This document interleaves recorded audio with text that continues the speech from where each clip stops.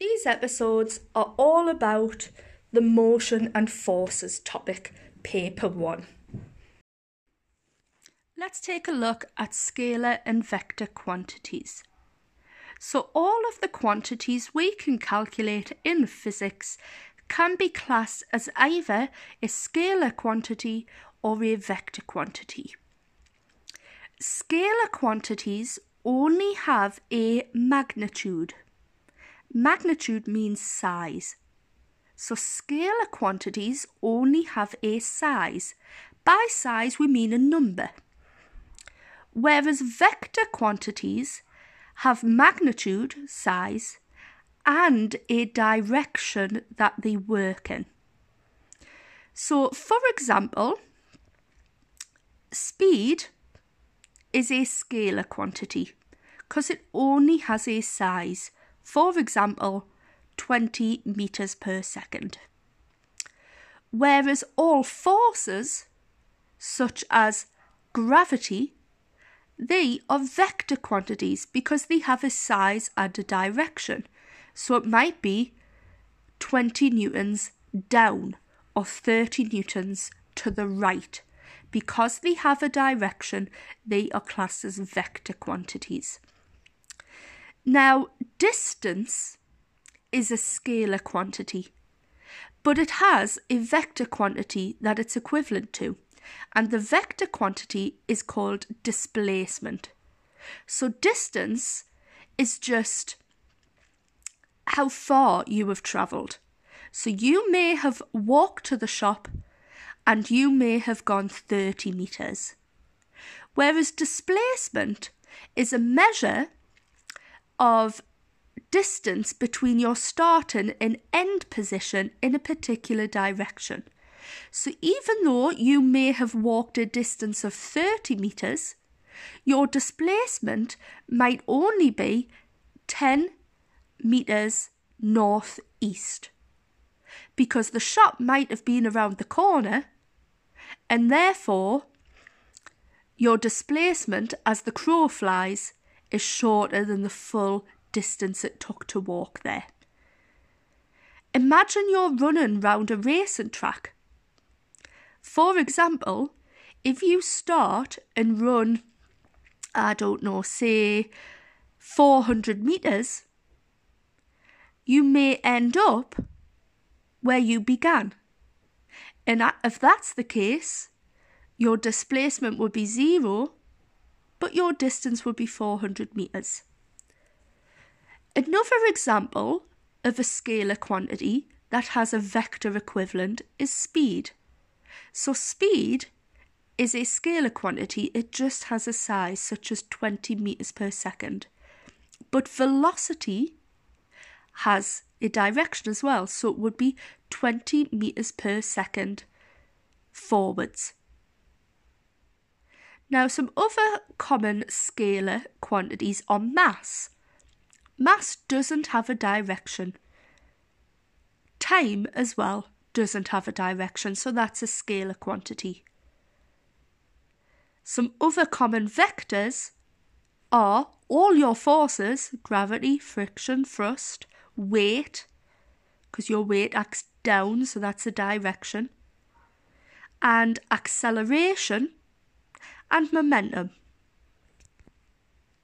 So to summarise, scalar quantities only have a size, a magnitude, whereas vector quantities have a magnitude and a direction.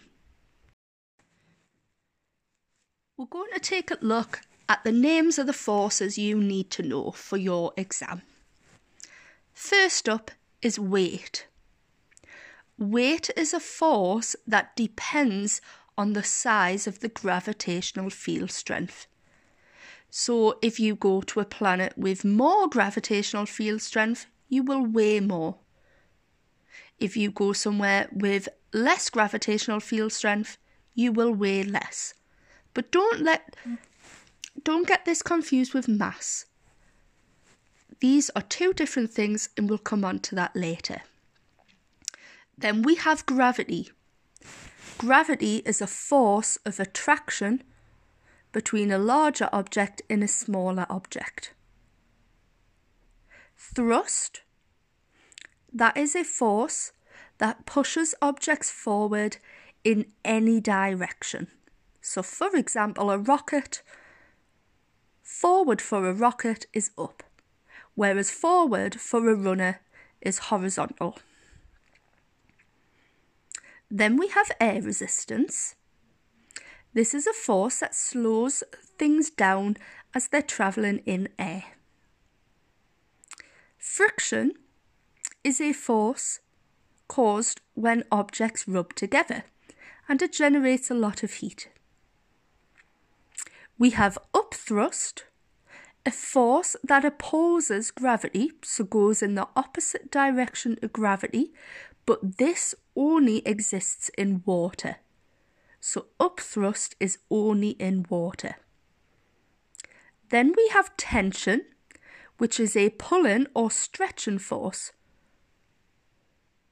Centripetal force, or centripetal, depending on how you pronounce it, is a force that acts towards the centre of a circle, and it keeps objects moving in a circular path. Now, some of these forces are classed as contact forces. There needs to be touching for it to work, but some are non-contact. So, for example, gravity is a non-contact force because they don't need to be touching for the effect to be felt. If you drop a pen, it'll fall to the floor.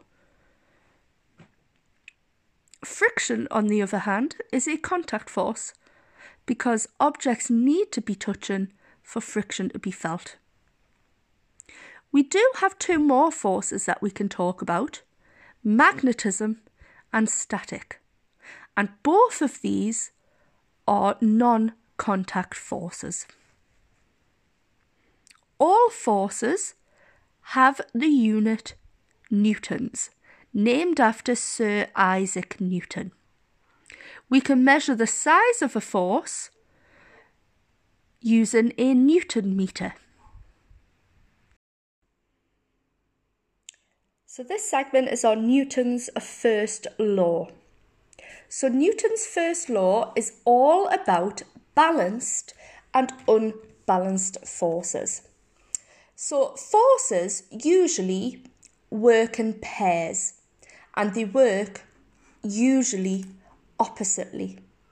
Okay, so if you imagine a car would have thrust acting forwards, but it will also have a force acting backwards, and that might be friction or air resistance, or both together. Now, if the thrust is equal to the air resistance, so if those forces are exactly the same size, then we say the forces are balanced.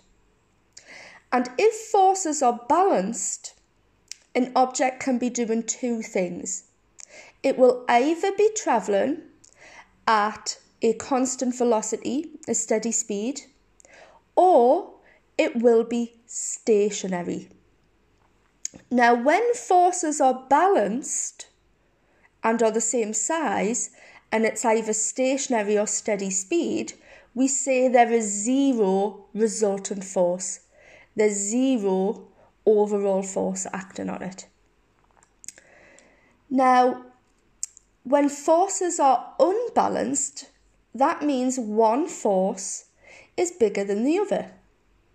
And if one force is bigger than the other, then it can't be steady or stationary. It will either be accelerating or decelerating. And that will depend on which force is the biggest one.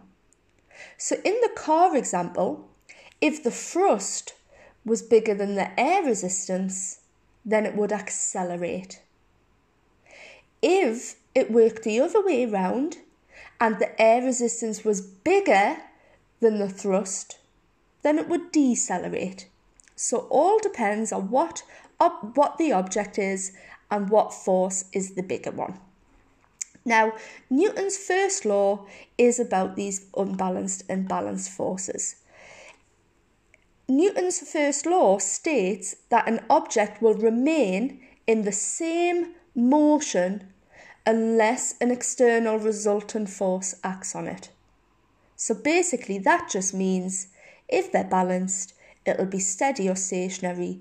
If one becomes bigger and they're now unbalanced, it will either accelerate or decelerate. Now let's take a look at Newton's second law. Newton's second law can be described by an equation. That equation is force equals mass times acceleration. F equals ma. So F force is measured in newtons, m mass is measured in kilograms, and a acceleration is measured in meters per second squared. So Newton's second law basically tells us that the acceleration of an object is proportional to the resultant force on the object. Put simply, the more force you apply, the more it will accelerate.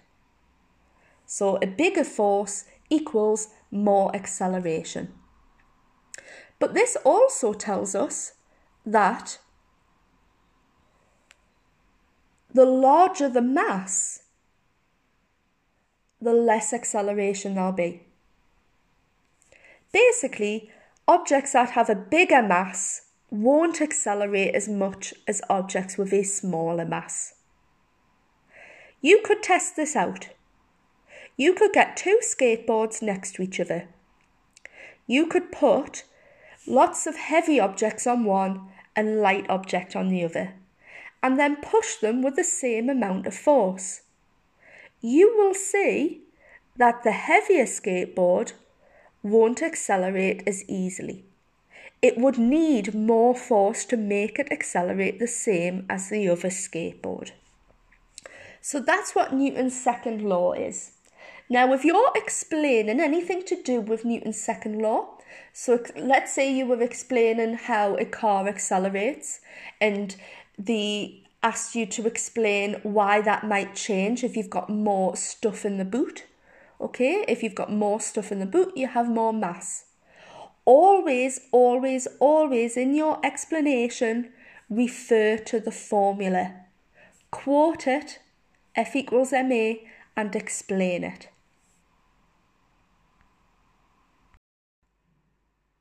Newton's second law can be investigated in a core practical. This core practical is where we have a ramp and we have a car on top of the ramp, and the car is attached to a piece of string, and the piece of string has a weight on the end and it goes across the end of the desk, and we can add different weights to that weight at the end, and the car will get pulled by that weight along the track. Now, if we take some light gates, now light gates, remember, have the little laser, and when the car goes through the laser, it records it on the computer screen. So you can investigate the relationship between the force, the mass, and the acceleration using that trolley. So what you could actually do is make that trolley heavier. So you could start off with no masses on the trolley and then leave go and see how much its acceleration is using the light gates. And then you could repeat it with another mass on the top of the trolley. So the trolley becomes heavier, it's gaining more mass, and see how that changes the acceleration as it goes down the track, again using the light gates. Repeat it again with more mass on the trolley. So your independent variable, the thing you're changing, is the mass of the trolley, and that means you're going to be able to see how that affects the acceleration. Now you could do another investigation with this. You could actually keep the mass of that trolley exactly the same, but you could change the force on the end. So on the end of the pulley you have weights. Remember, weight is a force. So you could add more weights, more force to the end of the pulley and see how that affects the acceleration of the trolley. Now, light gates in this investigation are great because instead of using timers and doing your own calculations, the light gates will do it for you. But what's good about these is that it takes away human reaction times. It makes it more accurate. So Newton's second law can be investigated using a trolley, a ramp, a pulley, some weights and some light gates. Now let's take a look at Newton's third law. So Newton's third law states that whenever two objects interact with each other, they exert equal and opposite forces on each other. This is often worded as every action has an equal and opposite reaction. Now what's important with this is that it is two different objects that are applying forces on each other. So for example, if I leant on the wall, I am one object, the wall is the other object. I am pushing on the wall, so I am creating a force on the wall, but the wall is exerting an equal and opposite force back, and that's why I don't fall through the wall. It's an equilibrium situation. So, Newton's third law, every action has an equal and opposite reaction, and it always involves two different objects. Let's take a look at resultant force.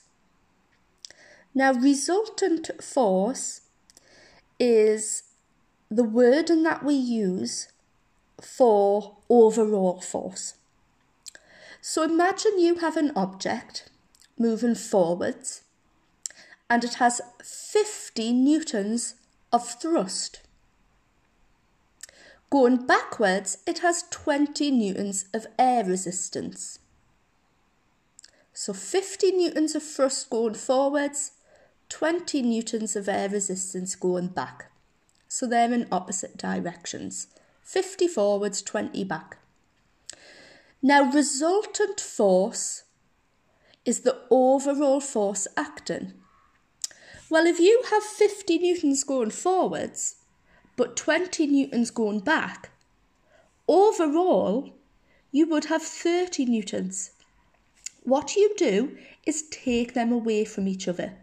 You take the smaller number away from the bigger number, and that gives you the resultant force as a number in newtons. But you also need to state the direction, because forces are vector quantities, they have a direction. So in this scenario, if we've got 50 newtons going forwards of thrust and 20 newtons going back of air resistance, then our resultant force is 30 newtons forwards. So resultant force is quite simple. We just take them away and state what the direction is. Now, if we calculate resultant force and it equals 0. So for example, if you had 100 newtons going forwards and 100 newtons going back, then when you take them away it equals 0. That means there is 0 resultant force. You don't have to give a direction because it's 0. Now, if there's 0 resultant force, that means those forces are balanced. Now, that makes sense because we had 100 going forwards, didn't we? We had 100 going back. They're the same number, and that's why we get 0. So when there's 0 resultant force, the forces are balanced. And we know from earlier that if they are balanced, that object will either be stationary or steady speed. So when there's a zero resultant force, it's either steady or stationary. Now, if we take those numbers away from each other and it isn't zero, there is a number, then there is a resultant force. So like the previous example, 30 newtons forwards, there is a resultant force. That means those forces were unbalanced. And if they're unbalanced, the object will either be accelerating or decelerating. And again, it just depends on which force was the bigger one.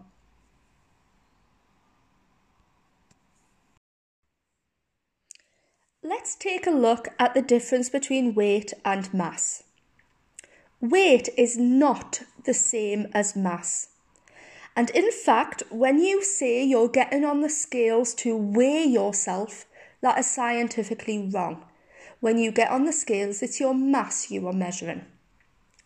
So mass is a measurement of how much stuff, so particles, matter, is in you or the object that you're measuring. So mass is how many particles or matter is in that object, and its unit is kilograms. Whereas weight is a force that is acting on that stuff, on those particles. So mass is a measure of how much stuff is in the object, whereas weight is the force acting on it.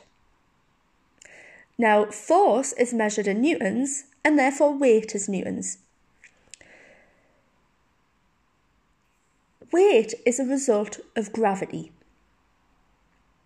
This can be linked using the following formula. Weight equals mass times gravitational field strength. So the gravitational field strength on Earth is 10. Well, we round it to 10. This means an object that has a mass of a kilogram would be attracted towards the centre of the Earth by a force of 10 newtons.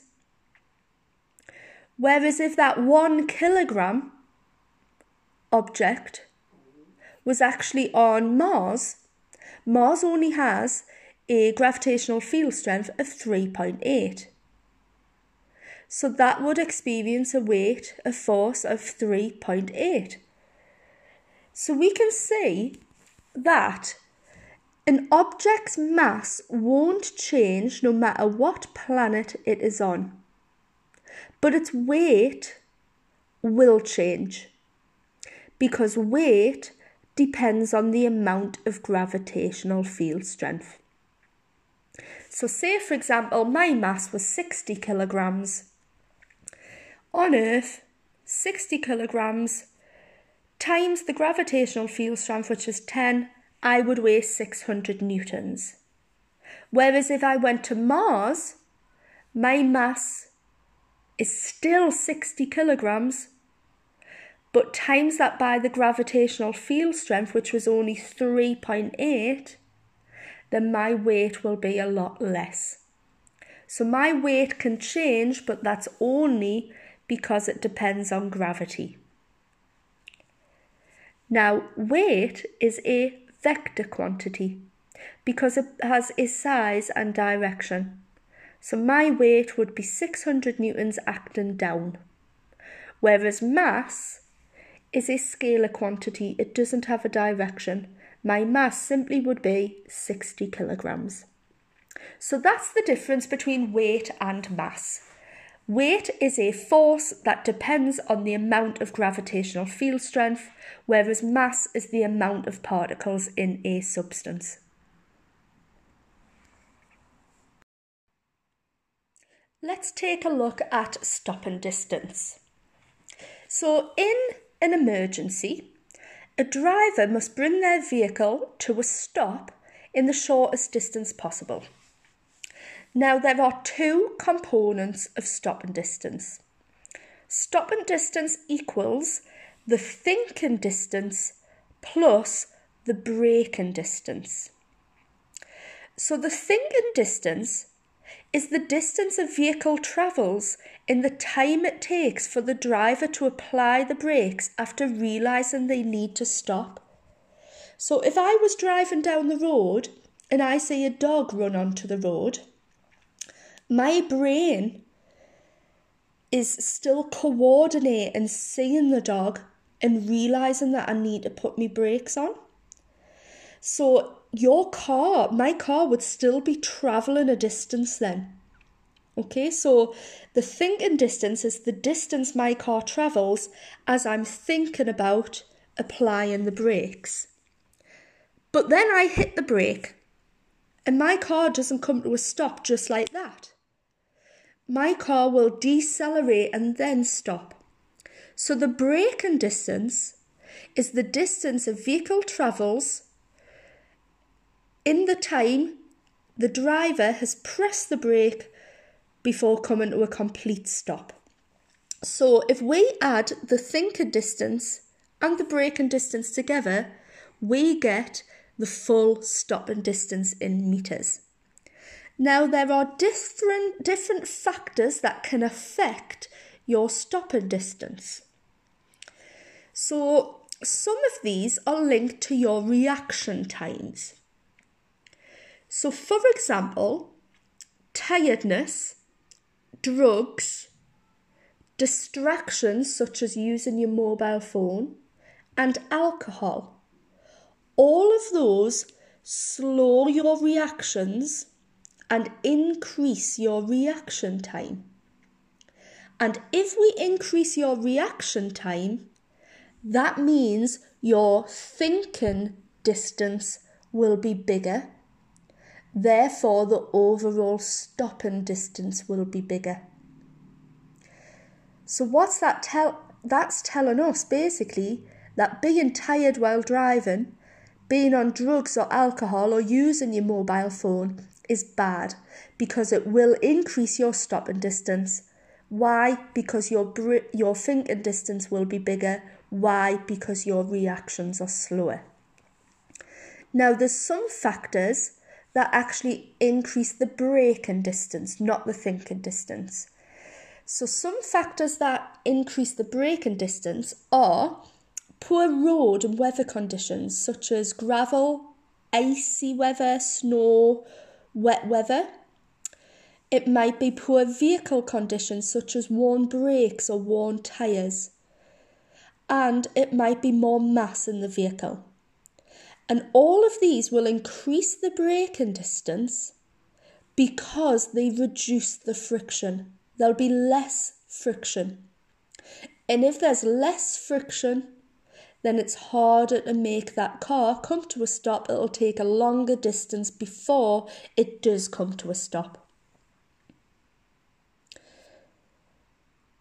So just to summarise, stopping distance is made up of thinking distance plus braking distance. Factors that affect the thinking distance are drugs, alcohol, tiredness, mobile phones, because they slow your reactions down. Factors that increase the braking distance are poor weather, poor vehicle conditions, more mass in the vehicle, because they reduce the amount of friction. When a force is applied to the brakes of a vehicle, there is work done between the brakes and the wheel, and this reduces the kinetic energy of the vehicle. So basically, when we apply the brakes, work is done. It means energy is being changed. It's being changed from kinetic into heat. Because it's in the brakes are getting hot. So kinetic energy changes into heat and we call that work done. And that causes the car to slow down. But the temperature of the brakes would increase. The faster a vehicle is travelling, so if your vehicle's going at a high speed, the greater the braking force you would need to stop it in a certain distance. But remember, cars only have a certain amount of force they can put on. So large decelerations actually can cause the brakes to overheat because there's too much work is being done, too much energy is being changed. So we can actually calculate how much work is done, how much energy is being changed by doing the braking force times the distance. So that is energy equals force times distance. But you can also use, because work done is the same as energy, we can also use kinetic energy equals half times mass times velocity squared. And that will also tell us how much work is being done. Let's take a look at distance time graphs. Now, it's easier to explain these in diagrams, so we will keep this short. But for any object that's moving, its distance that it travels can be represented by a distance time graph. Now, on this graph, time goes on the x bottom axis and distance goes up the y axis. So you can plot over time what's the distance that has been travelled by an object. Now, a horizontal line on a distance time graph tells us the object is stationary because its distance is not going up and it's not going down. So a horizontal line is stationary. A sloping line, so like a diagonal straight line drawn with a ruler, is a steady speed. Okay, so a straight line with a ruler is a steady speed. If we have a curved line and that curved line's going up, so it's increasing, then that is acceleration. A curved line down is deceleration.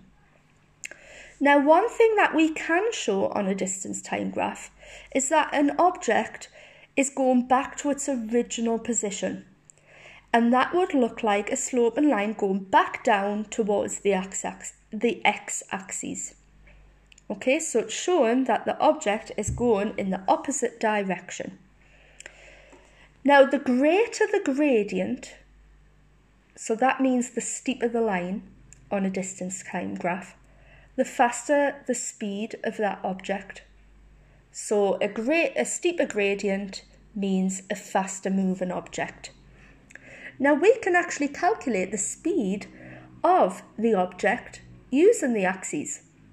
Because we've got time on the x-axis and distance on the y-axis, well, we know the formula for speed is distance divided by time. So we can take a line on the graph, look at the distance it's travelled, and go down to find the time it took, and do the distance divided by the time, and that tells you the speed of that object in meters per second. So that is distance time graphs. Graphs that can represent the journey of a moving object. Let's now discuss velocity time graphs. Now, velocity time graphs are better explained with a diagram, so we will keep this short and sweet.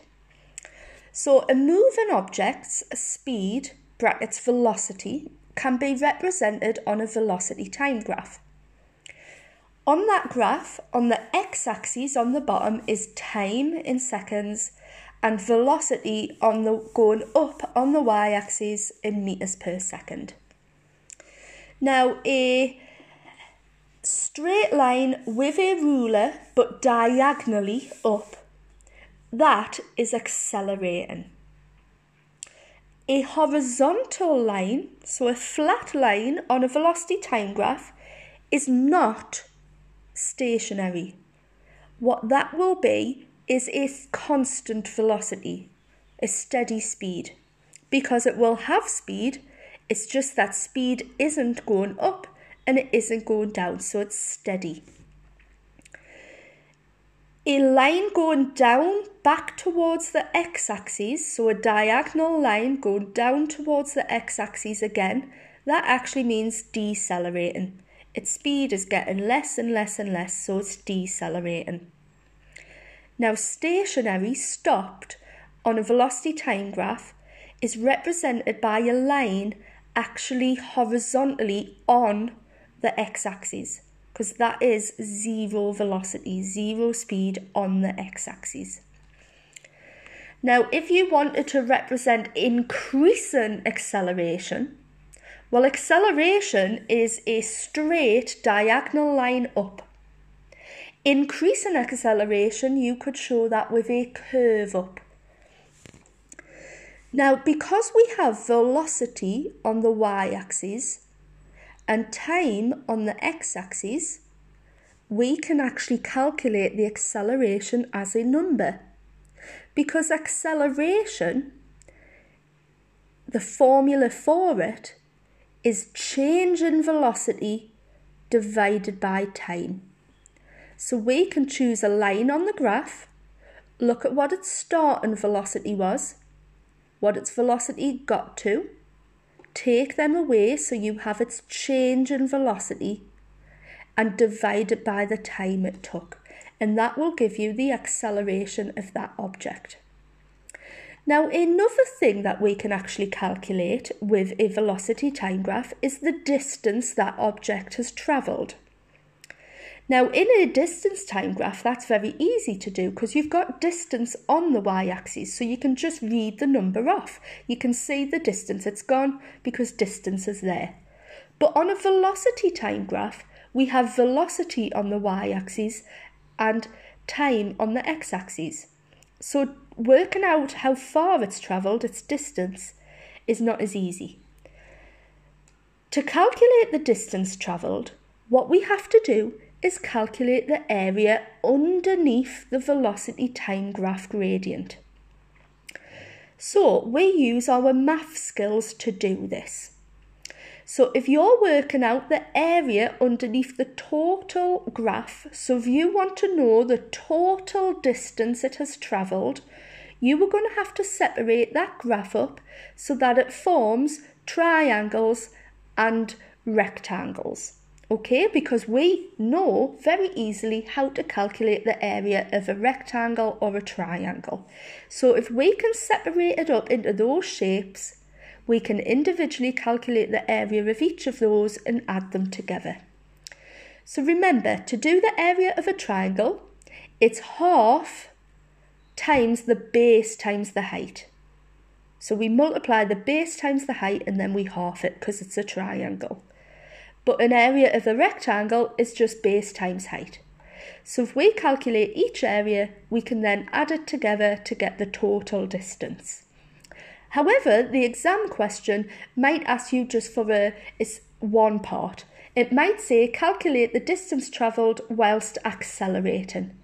And first of all, you will have to look on the graph and decide which section shows acceleration. Once you've found that section, you calculate the area only under that one section, and that'll get you the distance travelled.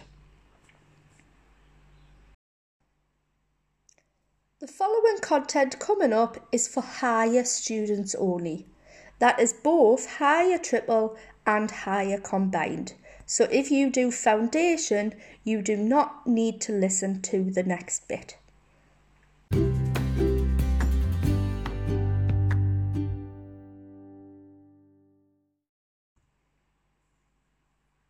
This is higher content only. We are going to look at momentum. So momentum is the product of mass and velocity. It is a vector quantity, which means it has both a magnitude, size, and a direction. Basically, what momentum is the strength of movement. So, for example, an elephant has no momentum when it's stationary. That's because it's got zero velocity. When it begins to walk, it will have momentum in the same direction as it's travelling. And the faster the elephant walks, the more momentum it will have. Now, this is because momentum equals mass times velocity. Therefore, if you have zero velocity, you will have no momentum. And therefore, the more velocity you have, the more momentum you will have. So in this equation, momentum equals mass times velocity. Momentum, when we calculate it, the unit is kilograms meters per second.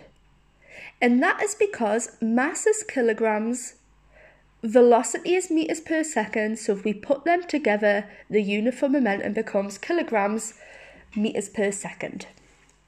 Now, imagine you have a car travelling at, let's say, 20 meters per second.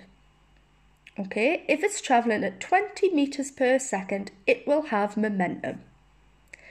Now, that car then crashes into a wall and it comes to a stop. Okay, it slows down and stops so that its velocity is now 0. That car has experienced a change in momentum because to begin with, it had momentum and then afterwards, it went to 0 momentum as it stopped. So that is a change in momentum. Now, an equation that links change in momentum with force and time is force equals change in momentum divided by time. So if we know what the change in momentum was of that car and how long it took to change momentum, so the time, we can actually calculate the force that was exerted on that car. And that's how safety features work. Crumple zones, seat belts, airbags, they all increase the time it takes to change momentum. And if you increase the time it takes to change momentum, when you do change of momentum divided by that bigger time, it gives us a smaller force, and that smaller force makes it a lot safer for the people in the car. Now, when objects collide, the momentum before a collision always equals the momentum after a collision. So we call that the conservation of momentum. And this is in a closed system. This is very rare that this happens in a closed system because often we have waste energy and other things. But usually we'd say the momentum before is equal to the momentum afterwards. And that allows us to calculate the speed afterwards. So if we know the momentum of two objects, if we know its speed of them separately before the collision, we know their masses, we can calculate the momentum of the first object and calculate the momentum of the second object. So these are travelling separately along a desk, say, for example. So object A would have its own momentum and object B would have its own momentum. And if we add them together, that tells us the total momentum before they collide. Now, imagine one of the objects goes into the back of the object in front, and then they kind of click and join together and continue moving together. If they continue moving together, we can work out what speed they're travelling at now, because we know the rule is the momentum before and after is the same. So if we calculate the momentum beforehand, so if we calculate the momentum of object A and B on their own and add them together, that momentum is the same after they collide. And we will know their mass is the same after they collide. So that means we can then do the calculation of momentum divided by their mass, and that would give us their new speed. So we can actually use the concept of conservation of momentum in our calculations to allow us to work out the new speed after the collision. So just to summarise, momentum equals mass times velocity. The more mass you have, or the higher your speed, the more momentum you will have. If you change speed, you will have a change in momentum. And if you can increase the time it takes for you to change momentum, it will reduce the force, making it safe. We also have conservation of momentum, whereby the total momentum before an event and a collision is the same as after the collision. And we can use this to calculate new velocities after a collision.